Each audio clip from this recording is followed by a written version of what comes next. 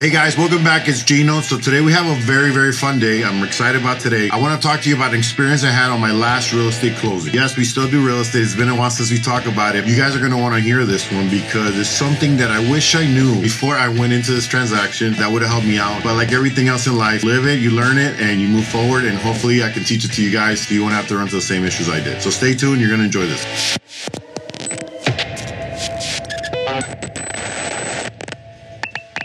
So what happened in the last transaction was client and I were looking for investment properties. We ran into a single family that was pretty much considered multi-unit. If you were to walk into the layout, everything was separated into 3 units. You had a sort of Airbnb on one side, and then you had a whole house that had 2 units in it. It seems like they had made a wall to separate those units. That's still a single family home. They just did their little, fulanito thing in Miami, which we like to call it. They did own little constructions to rent them out to different units. Now, for your client, it's going to present an issue. When your client has a loan, like a single family home loan or a primary, that's not going to roll. The appraiser will check the house. If he sees multi-units in that home, he's going to state it on the appraisal. It's going to cause a couple issues for you. Now, for your loan to get approved, that has to show as a whole unit. It sounds dumb, but trust me, it's something that surprised me that we didn't expect. We had to provide that it was a single unit. What I did is I got a contractor to go ahead and break the wall. We can have a pass-through. Mind you, now it becomes a single family. The layout is now one flow. And then the kitchen counter, unplug it, take care of any electrical or whatever. If it's gas, take care of all that stuff. And I had to do this the week of the closing. Luckily, I have a lot of contractors and connections that I could bring in. They went in there, they took care of it. It was done. That's the first case. Okay, the second thing is seller concessions. When real estate buyers and sellers enter into a sell agreement, one tool they can use as an advantage is a seller concession. Seller concessions can cover things like closing costs, prepayment credits for the loan, home inspection costs. However, it's important to be aware you do have a cap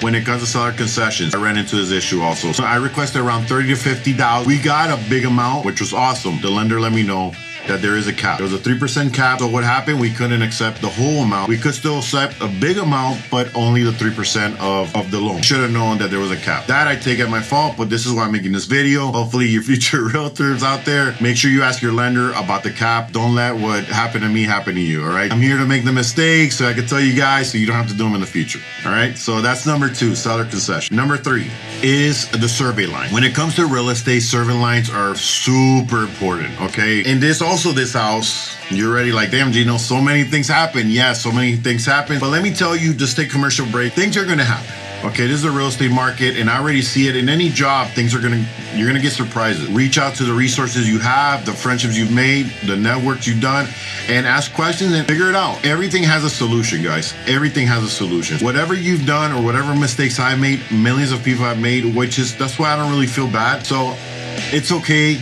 So if you don't know this and this happens to you, move forward. Just make sure you stay strong for your client and you keep that communication and be honest. I was always honest with my client and they really appreciate it and we push through it. So back to number 3. When it comes to real estate, survey lines are essential for establishing property boundaries. As a real estate investor or realtor, check that survey before you move on to any other step. And this is why. When you look at the survey, you're going to see your property, you're going to see your neighbor's property, you're going to see other properties. What happened in this transaction to us, the property that we were purchasing was encroaching into the neighbor's property. The fence that they had built was going into the neighbor's property 2 feet. We found this out because the neighbor already had an agreement with the previous owner, and the previous owner was trying to run out on that agreement. Luckily, he saw the house was for sale.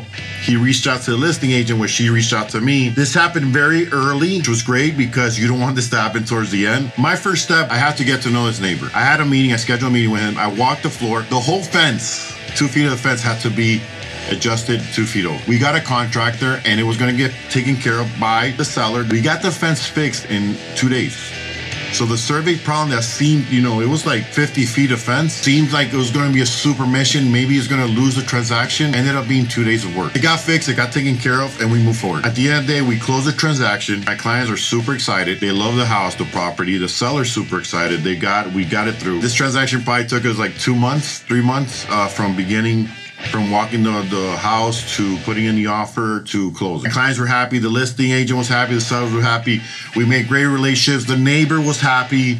So now my clients are going in there with a neighbor that likes them, right? So I didn't put them in a situation where it's going to be tough where they have to ignore their neighbors. They could actually wave at them. Okay, so I just wanted to touch base, guys, on this last closing. I'm going to start making a little more videos on our closings. Amanda and I's schedule are now, like, we're kind of conflicting with schedules, so most likely it'll be me doing real estate videos. But remember, I do tech, I do reviews, and I'm going to start doing a little bit more real estate too, because I feel like this is helpful. You know, I've been doing it for a little bit, and I ran into these new things. Hopefully you guys could take something out of this, take something out of the video. If you have any questions, we're on Instagram at SBGRealty_. You could put comments on this video and I will answer them. And I hope you enjoyed this video. Thanks for tuning in, guys. Have a good one.